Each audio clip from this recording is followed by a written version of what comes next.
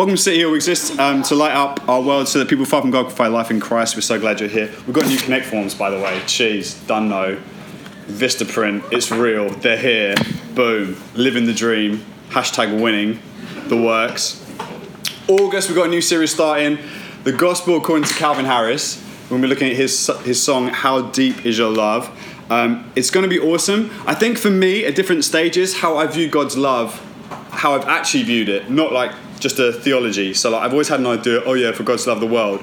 But when it comes to me, I felt like, okay, God loves the world, but me is a different story. Because I know me, and I know I'm a jackass. I know it. I know it straight up. Like, spend time with me long enough, and you'll just be like, no, not even God could love this guy. Seriously, ask my wife. So, well, she's not here, but next week or whenever you'll see her, just ask her, and she'll be like, geez, it is tough to love Andy. I'm not going to lie.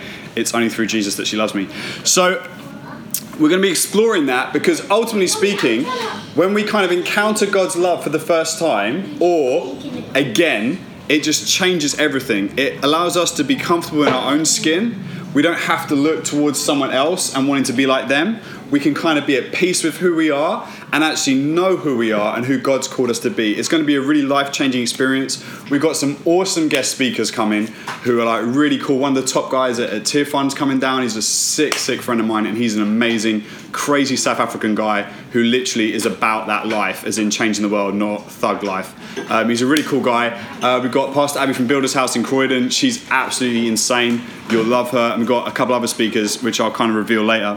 For August, I'm not going to be here for two reasons.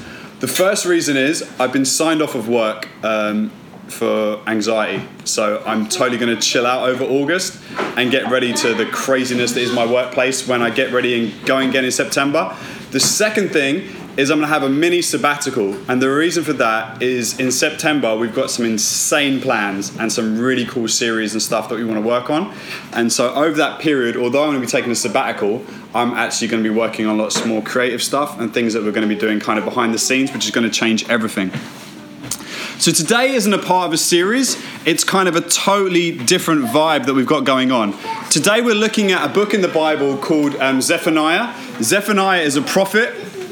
And Zephaniah was kind of born in the godless reign of a guy called Manasseh, who was like a total waste man. You can read about him in Kings. And what Zephaniah's name means is it means Yahweh has hidden, Yahweh has protected. So his very name is about being a refuge within God. And the kind of world that Zephaniah was built up in was totally different. So he kind of grew up in the time this is being written, is under a different king's reign called Josiah. And he's a decent guy. The one theme that runs throughout the whole of this book is basically, it's like a balance. So it's like you have like where you put different weights on and it kind of balances it out and holds it in check. On the one hand, you've got like a lot of stuff talking about judgment. On the other hand, you've got like a lot of stuff talking about like God's blessing. On the one hand, you've got these kind of balances that are going on throughout the whole thing. But really, there are just three words that I want to take from each of the chapters because there's only 3 chapters in Zephaniah, which is really good if you're someone like me who has a really short attention span. Getting through multiple chapters can be a lot, but 3 chapters, I can take that. The first word is gold. The second word for today is perhaps. And the third word is in Zephaniah's name, which is refuge. So in Zephaniah 1, verse 18, chapter 1, verse 18, we have this picture. He's talking about like judgment, and it's actually quite, if you read the whole of the first chapter, it's a lot of like man getting moved to. Like well, not even just man, just so many different nations, different people groups, everyone gets moved to. Like, spoiler alert, every single nation around Israel gets moved to in the first chapter. It's just like God going rags us on and just going for it. It's just mental. And then towards the end it goes, neither shall their gold nor their silver shall be able to deliver them on the day of the wrath of the Lord. In the fire of his jealousy, all the earth will be consumed, for a full and the sudden end he will make of all the inhabitants of the earth. The reason I felt drawn to that verse more than any other in the first chapter, like in the first chapter, he's sending for bare nations, which probably don't mean anything to you or I, because we don't live with those nations. Like, none of us think about the Philistines on a daily basis. We don't. It's like we barely think about Scotland, if we're honest. But the Philistines, it's not something that's real to us. We see different nations, all different issues. But what he does say here at the end of the first chapter is neither their silver nor their gold shall be able to deliver them on that day. What ultimately happens in society is we place a ton of faith in currency. We put a ton of faith in money all the time. And do you know what's insane about that is the Bible talks about you can't serve mammon and Jesus. So when he talks about mammon, he doesn't talk about currency. He talks about a God that's associated with currency. And the reason he does that is because I realized something really crazy over the last 2 weeks. I've been reading about Bitcoin. Now, Bitcoin's a new digital currency, and there are now 700 digital currencies that have come out, which are no longer assigned. They're not assigned to any government, which is awesome because every other currency is assigned to a sovereign state. So the idea behind that is a currency can't go bankrupt because it's backed up by royalty. But what happens is when there's an issue, when there's a challenge, when there's a problem within a society, what they tend to do is when they struggle to repay their debt is they print off a load more money. But the fact they've had to make and invent new money out of nothing to pay off their debt makes people call into question the value of that currency and the value of that government's ability to pay off its debt. So then everyone else who has a vested interest in that currency starts to pull out and see that currency as weaker and of a lower value because they've only printed off new money to pay off the debt. So it causes questions. And when they cause that question, the value of that money depreciates. And the reason the money depreciates in value is because, check this, there is no intrinsic value in any currency on this planet. It is just down to the collective view of what that value is. So money has no value. So what does money actually work on the basis of? Money was used and invented to interact between two people in exchange for a service. Because if you wanted a cow and all you had was hens, like, well, how many hens do you give? And one of them's not going to be alive because you're not going to go, it's exactly 8 hens. You might go, oh, it's 8.5, really, because come on, let's be serious. It's a cow. So then it doesn't really work. There's no real way to do it. So what you do is you go, well, the hen is worth this much in this money. The cow is worth this much. This item is worth that much. And then you have a means to be able to trade between all the commodities based on the money. Now, the money used to be anchored to the value of gold. And you think that's a great idea. But gold doesn't have any intrinsic value. Yes, it looks shiny, but ultimately it's a good conductor of electricity. But neither of those things hold intrinsic worth as opposed to the cow or the chicken or these other substances. So basically what that means is when you come down to the very lowest level of what money is, it's faith. It's trust. So when we talk in the Bible, when the Bible talks about who you're going to trust, God and money, we're like, that's crazy because money's a real thing. No, it's not. It's not real. It's a fictitious thing that we put trust in. And so what he's saying here in this passage, at a time where currency is a real thing, where gold and silver are the main things used to barter and to exchange between goods, he's saying, neither their silver nor their gold shall be able to deliver them on the day of the Lord's wrath. He's like, these fictitious things that you put your trust in, they ultimately will not be able to save you. And so I think in our society, more than any other period or time, we place our faith and our trust in money, an item that has no intrinsic value within itself except for what we all agree it has. So everyone freaks out about Brexit, and then the pound is now at the lowest it's been in my lifetime compared to the dollar. But it doesn't make any sense because nothing's really changed. We haven't even left yet. You know what I mean? No Article 50 has been filed. We haven't left. We just had a survey conducted across the nation. The politicians haven't done anything, but the money's gone down.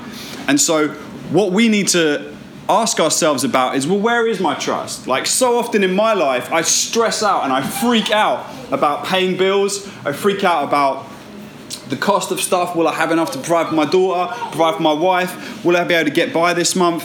And actually, my money won't be able to save me. And my wife is always reminding me of this, going like, what is wrong with you? Why are you putting your trust in that? Put your trust in God. He's the one who's been there for you. I remember my granddad used to say to me when I was a little kid, my granddad said it to his dad and my dad said it to me. And it's one of the best things my dad ever did. He always said to me when he tucked me in at night, when I was a little child, he said, God looked after granddad, God looked after me and mum, and God's going to look after you.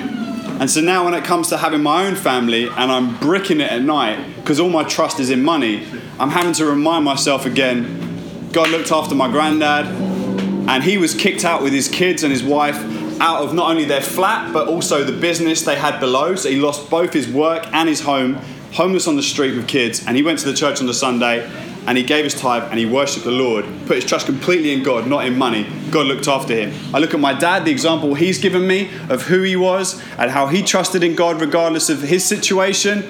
And then it passes down to me and it goes, well, what am I going to do? Am I going to put my trust in silver and gold, or am I going to put my trust in what Jesus and God has for me? So what God is pointing out in this passage is he's talking to a people who are mixed up. The whole thing, if I could sum up one word for the entire book, it's about being authentic. Because ultimately what the children of Israel did was they were a bit scared where to place their trust and their bets. So they would go around saying, like, the God of Israel, I'm totally down with him. He's my God. But then what they would do is they would offer sacrifices to all the other gods, and then they put their trust in silver and gold. And so God goes through talking about every nation, because every nation was assigned a god. So when you had a god, it was sovereign over that piece of land, the very soil. So some people would go to another nation and take the dirt with them from that place and put it there because it was associated with their god. And they did it in faith and in trust that that God would still be with them. So when he starts sending for all the nations, they're like, yeah, of course they're pagan gods, don't know, they're pagan. And they get round to it, and then God starts sending for them. All of a sudden they're like, because he's going for Israel, he's going in on Judah, he's going in on everybody. And then it comes down to it. And don't think now when we've moved past territories, you've got down to money. Oh, no. Don't put your trust in that either, because you'll get banged. Is basically what he's saying. And that's the theme of this book. And then when we move on to like chapter 2, verse 3, and we'll just read the first 3 verses. It says, gather together, O shameless nation, before the decree takes effect, before the day passes away like chaff in the wind. Before there comes upon you the burning anger of the Lord, before there comes upon you the day of anger of the Lord, seek the Lord, all you humble of the land, who do his just commands, seek righteousness, seek humility. And then it says, perhaps you may be hidden on the day of the Lord's anger. And I love that. I love that optimistic word, perhaps.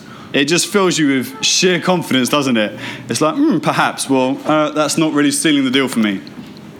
But when we take that word in that way that it's been shared into account, if we reflect back to one of the series we did ages ago, we looked at Lamentations, and we looked at this book where they suffered so badly, they felt like they were cursed, they felt they were separate from God. There came this plea in the last chapter to ask God. They said, please just remember us in our suffering. Just remember us. That was it. That's all they asked.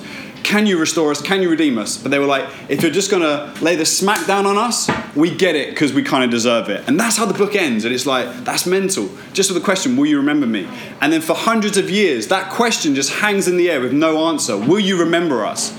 Until Jesus comes and he's on the cross, and he's dying on a cross, and there's a thief either side, and then the one thief starts sending for the other thief, who's basically gone, one of them's gone to Jesus like, oh yeah, get us down from here, like, if you're the Messiah, like, you can get us out of this situation, like Houdini.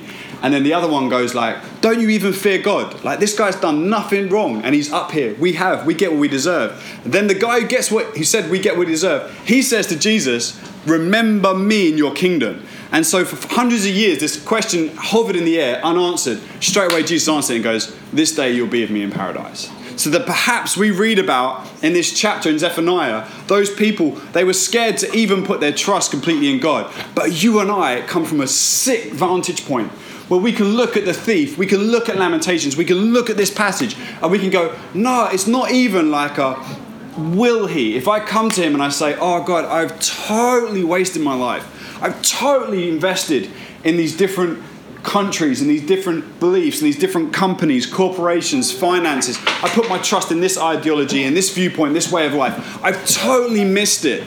But yet we know from this passage, it's not perhaps. We can come fully confident, fully like certified, Twitter, tick next to it, everything.